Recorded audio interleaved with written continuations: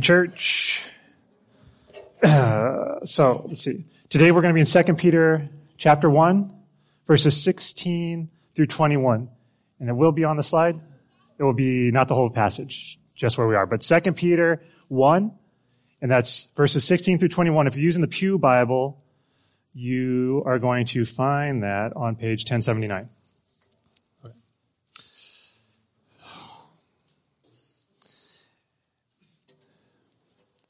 So I'm going to read our passage is 16 through 21. I'm going to read 16 through 18 first.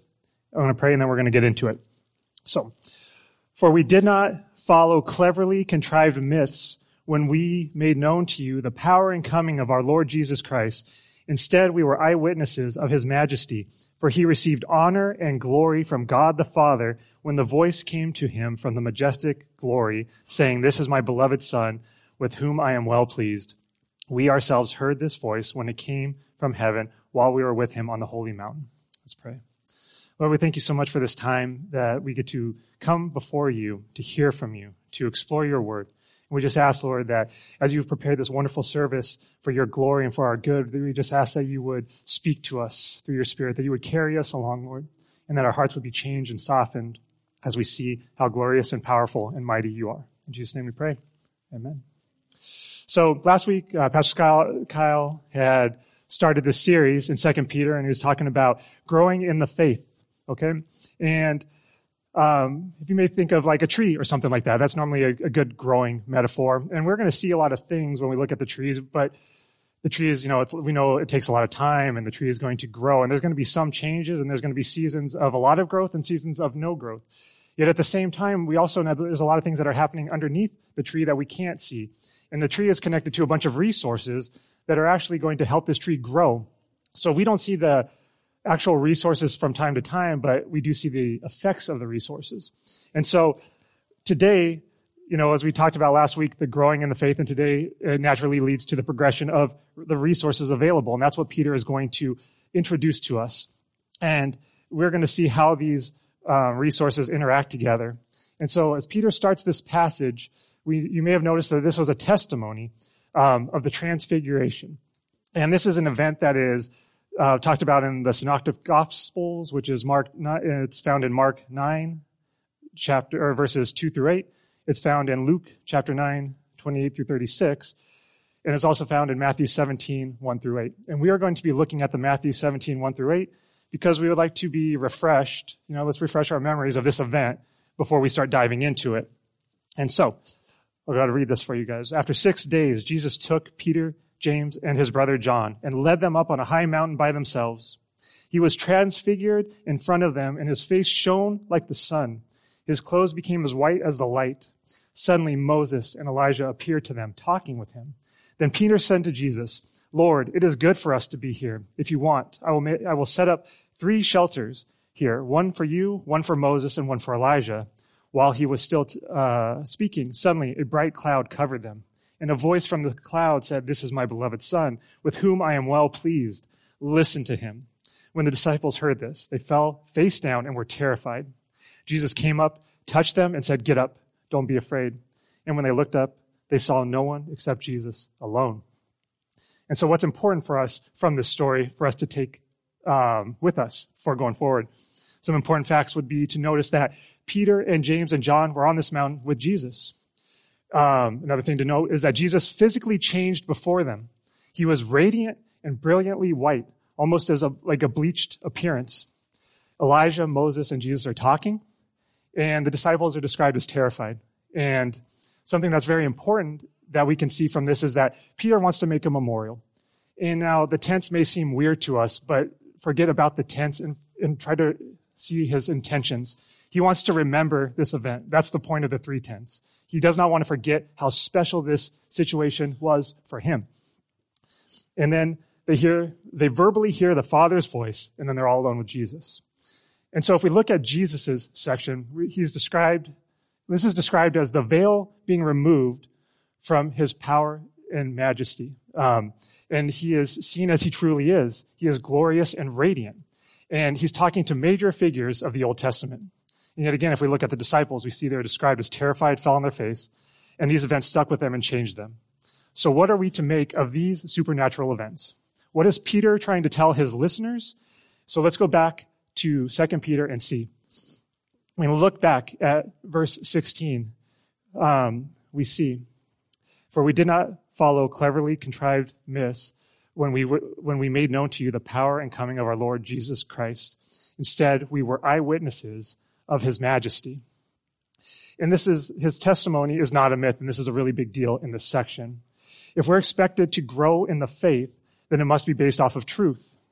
And if we're looking at Peter's testimony or experience, two things will stand out to us. We see one, God reveals his glory to these three disciples. And two, we see the experience powerfully changes these three men. So that's the word, and really that's the word that testimony means in this instance, is defined as evidence or proof provided by the existence or appearance of something. See, these disciples, their senses were engaged. They saw, they heard, they witnessed, they experienced God. Peter's point is that God is real. Peter's point is that God is who he claims to be, that Jesus Christ is who he claims to be. And this is revealed by the majesty and glory of which Peter was an eyewitness to. And we can see in this passage that he's using strong vocabulary to describe this event that he vividly remembers. And so if we compare something like that, something that's so strong and so life-changing as this event, how would something like this compare to a myth? So, I want to be careful because we have some kids here and there's a lot of myths to talk about. But if we want to say something from like a billboard, a lot of times we drive by and we'll see things like that. And one that I see commonly is love is love. So let's talk about love is love for a minute. Love is love sounds like a true statement. And to be honest, love is love is a true statement because love is the definition is defined as an intense feeling of deep affection. So love is love means an intense feeling of deep affection is an intense feeling of deep affection. That is the most true statement you can ever have. However, it is not life-changing. That doesn't change you. Love is love. You do you are cleverly devised myths. Those statements do not come in to engage you. Those statements come in to excuse you. If you say love is love, that means what I have, how I define this, change because we cannot have the same conversation. My guidance, how I'm defining love is different than the way you define love. If I say you do you, I'm talking about you just take care of yourself. And now that sounds nice in person, but I cannot go to my kids and say, you know what, I'm just going to do me today. You guys need to do you. That will never work out. My house will be a disaster and I will be miserable. So you do you is not a true statement, although it sounds nice. But see, the thing is like, again, those statements don't change you. They excuse you. And so if we're going to find truth, if we're going to find real truth, that's going to require discernment. We're going to have to think things through like we just did with the you do you or the love is love. We are going to have to reflect and we're going to have to engage these things, these statements. And see, that's cool, but there's a problem. And that problem is that we know that we are all tainted by sin, and that's what the Bible says. And so if we know that we are tainted by sin, we know that that's a flaw. And we can see that by the evidence around us, not only in the world, but in myself. I can tell that I'm flawed. I see things incorrectly, or I see things the way that I want them to. So how am I going to get this clarity and this guidance that I need that Peter is pointing to here? Well, if we continue in verse 19, we are going to see, this is the application portion of our passage, but Peter is going to introduce these topics now. And so, if we go into 19, we also have the prophetic word strongly confirmed. We also have the prophetic word strongly confirmed. So the source introduced is the prophetic word. The prophetic word is also known as the Bible. And we know that the Bible claims to be God's revealed word. It claims to be all we need for this life as determined by God. It claims to be the way in which God speaks to us directly, and God uses his word to change us. Now, we can see that our experience and the Bible go hand in hand, as according to Peter, and this will lead us to our first application. The power and majesty of Christ are confirmed through the Bible and our testimony. So the power and majesty of Christ are confirmed through the Bible and our testimony. And I do apologize now because those links that you have are way too small for that. They were done on Tuesday. So Take your time. But anyway, but we can support this, right? We can support this point as we look at verses from the Old Testament. Exodus 19:9 says, "And the Lord said to Moses, Behold, I am coming to you in a thick cloud, that people may hear when I speak with you, and also believe you forever." See, God spoke in a thick cloud. This lines up with Peter's statements. The experience that Moses had adds weight to his words being conveyed so that the people would believe Moses. Right? God spoke to Moses, and that gave Moses the authority to convey that message to the people. Right? And so we can look at something different. Psalm 104, 1 and 2. "Bless the Lord, O my soul. O Lord my God, you are very great. You are clothed with splendor and majesty, covering yourself with light as a garment, stretching out the heavens like a tent." Again, we see the splendor and the majesty, garments like light. Testimony lines up again with God's revealed word. So if testimony is confirmed by the Bible, then we again have two implications. We should be expecting to experience God. God wants to use us and interact with us. And that's not because he has to, it's because he wants to. If we look at Peter's experience that we just talked about in the transfiguration, did Jesus really need to have that conversation in front of Peter, John, and James? The answer is no, because they didn't say anything. In fact, Jesus just chose to include them in the conversation. And so we know we cannot make God use us, especially like in a situation like that. That was just revealed to Peter, James, and John. But our eyes can be open to the opportunities where God is using us. And as we spend quality time prayerfully reading through the Bible, God will grab a hold of our hearts, and he will change our focus and desires, and we will be blessed with opportunities to experience him in new ways. The second thing that we can take away from this is that we should be familiar with the Bible.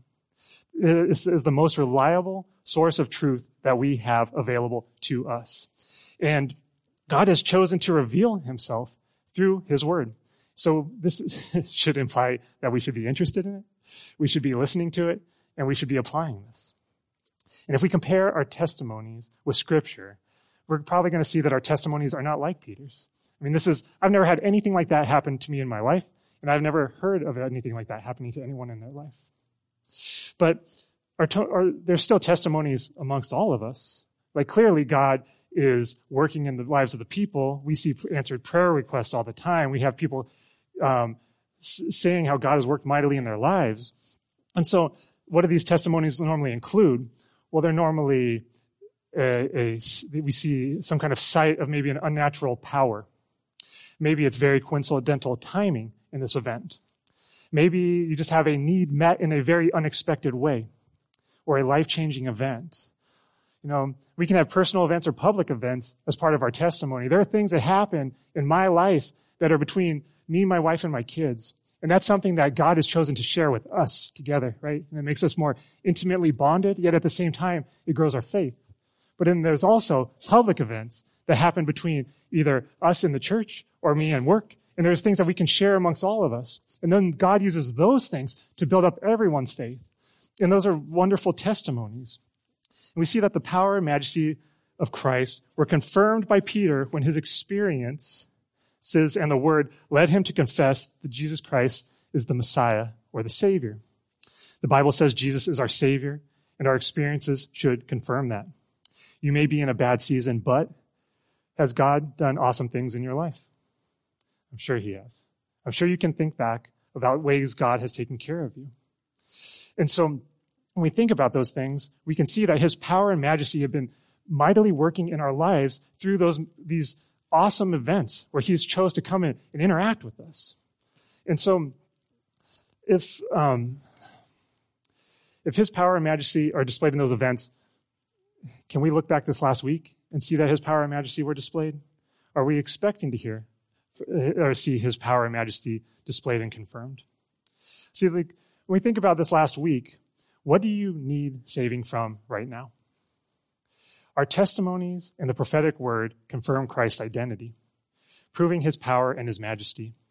Yet the Bible also shines light on our God-given experiences. So let's continue into the middle of verse 19. Let's see the next point. And you will do well to pay attention to it as to a lamp shining in a dark place until the day dawns and the morning star rises in your hearts. And I think we all want to do well. I don't think that's too much of a stretch. Nobody really wants to fail. But you want to notice what's required for this successful path that Peter is discussing here. It's to pay attention. It's to pay attention to the prophetic word. See, and paying attention is work, but it's not the type of work that we typically like to go for. See, I want to earn things. I want to do things. I want to accomplish things. Paying attention makes me slow down, makes me calm down, makes my senses have to operate in ways that I'm not normally operating in. And so it does require energy and work. But again, this is not work to earn, but it's work to slow down, to be patient, to watch, and to reflect on what God's doing. And slowing down is definitely going to be helpful for us, but slowing down is never a guarantee to a solution. Because I don't know if any of you guys are rocket scientists in here, but this will not apply to you if you are. However, rocket science seems very complicated. And if any of us are trying to solve a problem about rocket science, I do not think that patience and time is our issue. We're going to need something more than patience and time. We're going to need assistance to solve a problem that's like that. But again, if we look at this metaphor that Peter's using a little bit more, it's going to help us. See, it's a lamp shining into a dark place. And when we think of a lamp shining into a dark place, it's the we just see things brightening up. And when the light goes into the darkness, you just see shadows and things just starting to pop. And the Bible uses darkness in a different way, though. We have darkness of the lights and the darkness. But when the Bible uses the word darkness, it's talking about evil. When the Bible talks about darkness, it's talking about being blind or having no direction. It's about being uncomfortable and restless. However, light is not associated with those things. It's associated with good, peace, shalom, if you will, and clarity. The Bible says that we live in darkness and God is the light. And we need his light to shine into our darkness, don't we? And as this will lead us to our, the next point that we want to bring out, the next topic of application, and that is that the power and majesty of Christ are illuminated through the Bible and our testimony. The power and majesty of Christ are illuminated through the Bible and our testimony. Peter's point here is that the prophetic word illuminated what he had witnessed, humbling his heart and proving to Peter that Christ is the Messiah, changing him so much so that he wants everyone to know this. And again, we don't have all the same experiences, but I feel like I just skipped a page. Sorry. But the Bible does claim to be God's inspired word. And it is what he has determined that we need for this life. I'm sorry. I really feel like I did this already. But okay.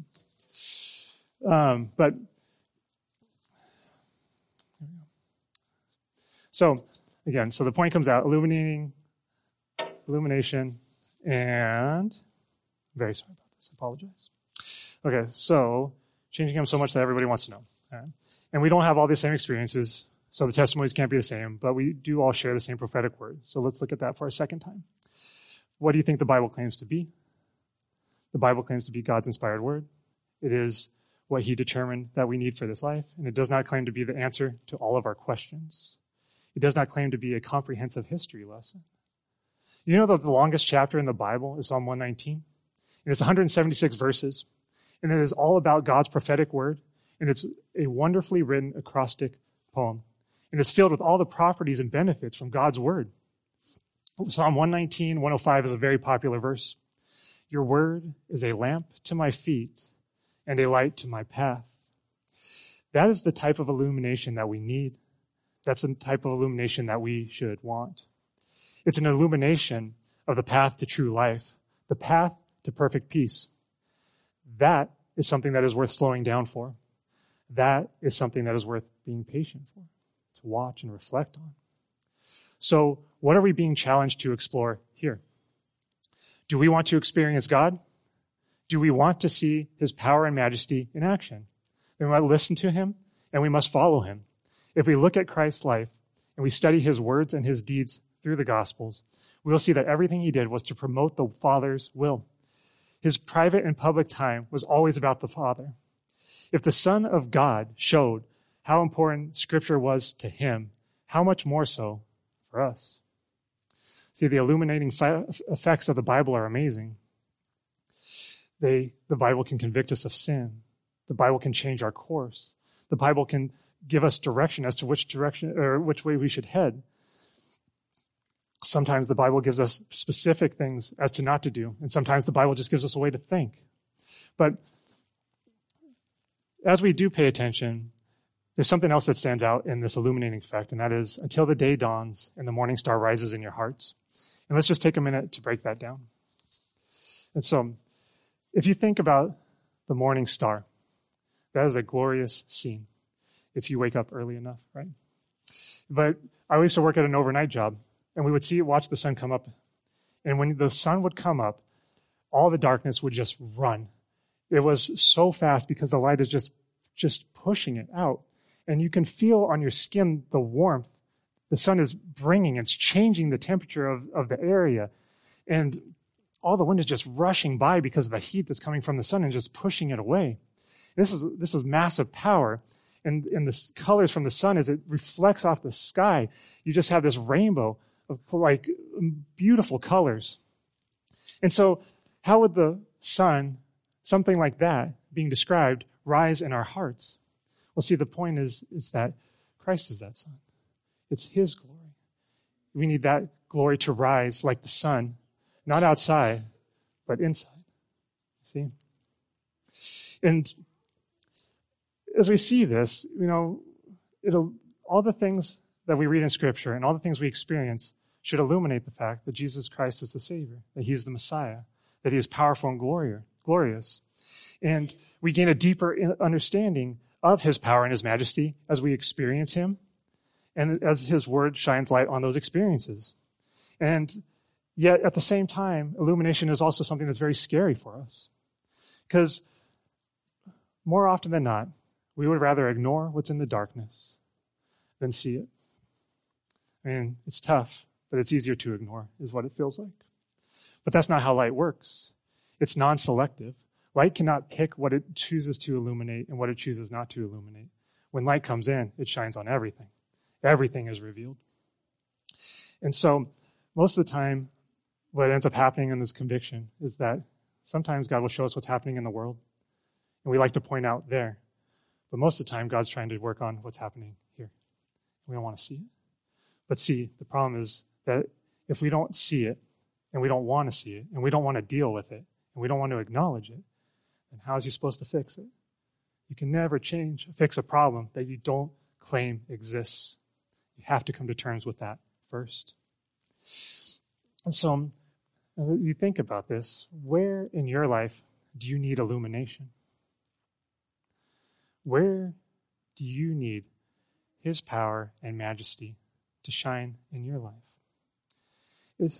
Would you say in your relationship with him that the morning star is rising in your hearts? Do you feel that when you're in his presence? Do you feel that when you spend time with him? If not, why? Would you like to change that? See, the evidence that this is a dark world is overwhelming, yet Christ's power and majesty will illuminate our paths. We can trust him as he leads us, chasing away the darkness as we trust him to grow us in faith. Finally, let's go to the last section of this passage, starting in verse 20. Above all, you know this. No prophecy of Scripture comes from the prophet's own interpretation, because no prophecy ever came by the will of man. Instead, men spoke from God as they were carried along by the Holy Spirit. So, for this last section, we are not looking at the prophet's own interpretation. We are not looking at the will of man. But what God wants us to see is that these prophets were carried along by the Holy Spirit. And so our final point that we're going to see is that the power and majesty of Christ are shared through the Bible and the testimony, and our testimony. That's clearly what has happened to Peter. Christ shares this experience with him. Again, we talked about this earlier. Peter contributed nothing to this conversation. In fact, God basically tells him to shut up when he starts talking. He tells him, listen to my son. You have nothing to add to this right now. But this experience shapes Peter greatly because he could never produce it on his own. Like, this is clearly something only God can do. And God, in his infinite mercy, chose to share it with Peter. And so, he witnessed for firsthand the power and majesty of Christ. What a powerful moment in his life. It's so much so that a fisherman was writing a theological letter to a church, and we're studying it today based on that experience. And it is still changing people now through the shared power and majesty of Christ. And if we see that Peter is sharing this, can we take a second to talk about evangelism here? Like, sharing the gospel, we talk about that, and we know that that's a command from Christ. But see, something happens with us as we look at it as an obstacle. It's something we have to do. And it becomes difficult because we don't want to be uncomfortable, and we're trying to dance around it and get to it, yet we can't really do it. And it feels like it's unsuccessful. We feel like we failed, and we don't repeat it. But see, something is different about this opportunity where he wrote the letter as opposed to what we were looking at before, that we just described, is that this experience is not just like Jesus told Peter, hey, go do this, and Peter is angrily writing letters to everybody. The experience changed Peter's heart. It changed him, like ridiculously changed this man, so much so that he ditched everything that he had to follow Christ. That's what this experience did. He saw that who Christ is like who Christ claims to be is who he actually is. And so for us to engage in evangelism, it would take us to realize, like, to see the importance in Christ in our life. For us to look and to see that, yes, it's a duty, but it's also a joy. Yes, Christ has saved us, and he's helped us so much, and he's so beneficial in so many ways, that it's not just something that we do on Sunday, but it's something that affects every area of our lives. So that as we go through those doors, it's not just like we left Jesus in this room, but he goes with us through to our houses, to our work, to everywhere we may go. And then we look for opportunities to share with him.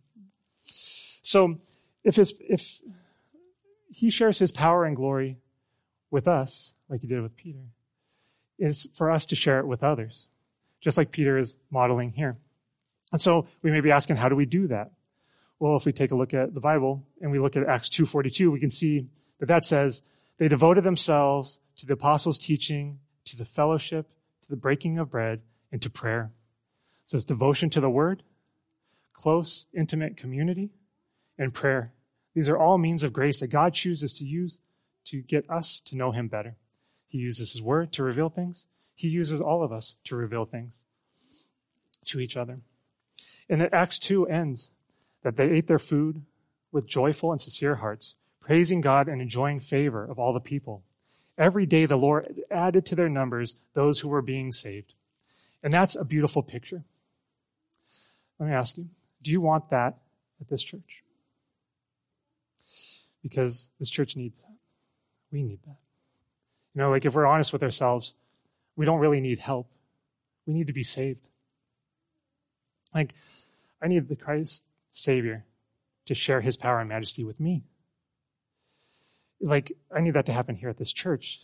How about you guys? Is that something that you need in your life? Is that something you want to expect when you come into these doors? Is your life really under control in any man-made methods that you can possibly trust? Because the answer is no. The word caring, right, was in this, and it carries this sense, it conveys a sense, right, of trust and safety, guidance and stability. We as a church are in desperate need of this type of caring right now. We are in desperate need of the Holy Spirit to carry this congregation to his desired destination. So, how can we know that the power and majesty can truly be shared? In the way that we know that the power and majesty can truly be shared, as we look at the gospel. We look at how God has shared his attributes with us, how he's given us the ability to love, to communicate, to share, to accomplish. We look at his love and the mercy that he's lavishly given us, taking care of us and protected us. And then it goes more back to that, but even just this service. We talked about light shining faces, glory. We were singing songs about shown faces and glory and lights and mountains. And that's not because Carrie and I worked this. I finished the sermon this morning. Carrie was gone the whole time. God shared with us this morning. Like he prepared this for us. Carrie talked about how the kids were going through and talking about the prophecies in Isaiah. That ties into this. Like God has been preparing all of us for his word this morning. And so, with his shared, communal love of us, how do we respond to such a thing? Right? And I think we want to respond well, but the problem is we don't. We run from him. We hide. We like the benefits that he offers when they fit our plans. But that's not what he tells us to do. He calls us to follow him, to trust him with everything we have, knowing that in the good and the bad, he's still working those things for our good, that we trust him alone, not lies or myths or anything else that someone's trying to sell you. And when we get overwhelmed with our sin and we realize how much we've fallen, how bad we've treated him and each other, how much we've done to ourselves, just been not responsible for the things that he's entrusted us with. We get overwhelmed with guilt, and we know that we failed. But yet, that's why he sends his son. His son comes to live the life that we should have lived. He uses his power and his majesty to illuminate the sin in our lives and the hope that he provides. And then he goes, not because he deserved it, but because he loves us. He goes to the cross, and he takes all that sin and shame upon himself, and he pays the price that we deserve. And 3 days later, he rose again in power and in majesty. And that continues from now until forever. And that's how we know that he shares his power, because when he rose again, he rose to new life. And when we get baptized and when we come to him and when our hearts are changed, that is the promise that he offers us, new life. And that life is not going to be the way that you think it's going to be, but it's going to be the way that he desires to get you to the place he wants to get you. See? God is our hope. Jesus Christ is the hope. And that's what we are to look for today. Let's pray. Lord, we thank you so much for this time that you've given us to spend together. Lord, you're amazing. You're good. You're powerful, majestic. And Lord, we just thank you for sharing that with us, for revealing it to us this morning as you've been preparing these things for us. You are wonderful, Lord. And we never acknowledge it the way we should. Lord, we need you. We are in desperate need of you. Illuminate our situations. Illuminate the sin in our hearts. Eliminate what we've been trusting in and where we have been failing. Lord, we want to come back to you. You call us. You beckon us because the mercy is there. Allow us to trust your Son and the work he did. Allow us to embrace your gift of mercy and salvation. Allow us to trust you as we walk through those doors, knowing that every situation, good and bad, you will use to shape us for your glory, and that we can always trust in you, knowing that in the end, we'll be rejoicing as we see in heaven that we have overcome by the blood of the Lamb and the word of our testimony. And we see the tree of life sitting in the garden, having its fruit of every season, always mature, always providing, always there. And as we sit in your presence, knowing that there's no sun, because you illuminate the throne room, we ask, Lord, that we'd all be able to share in that moment. In Jesus' name we pray. Amen.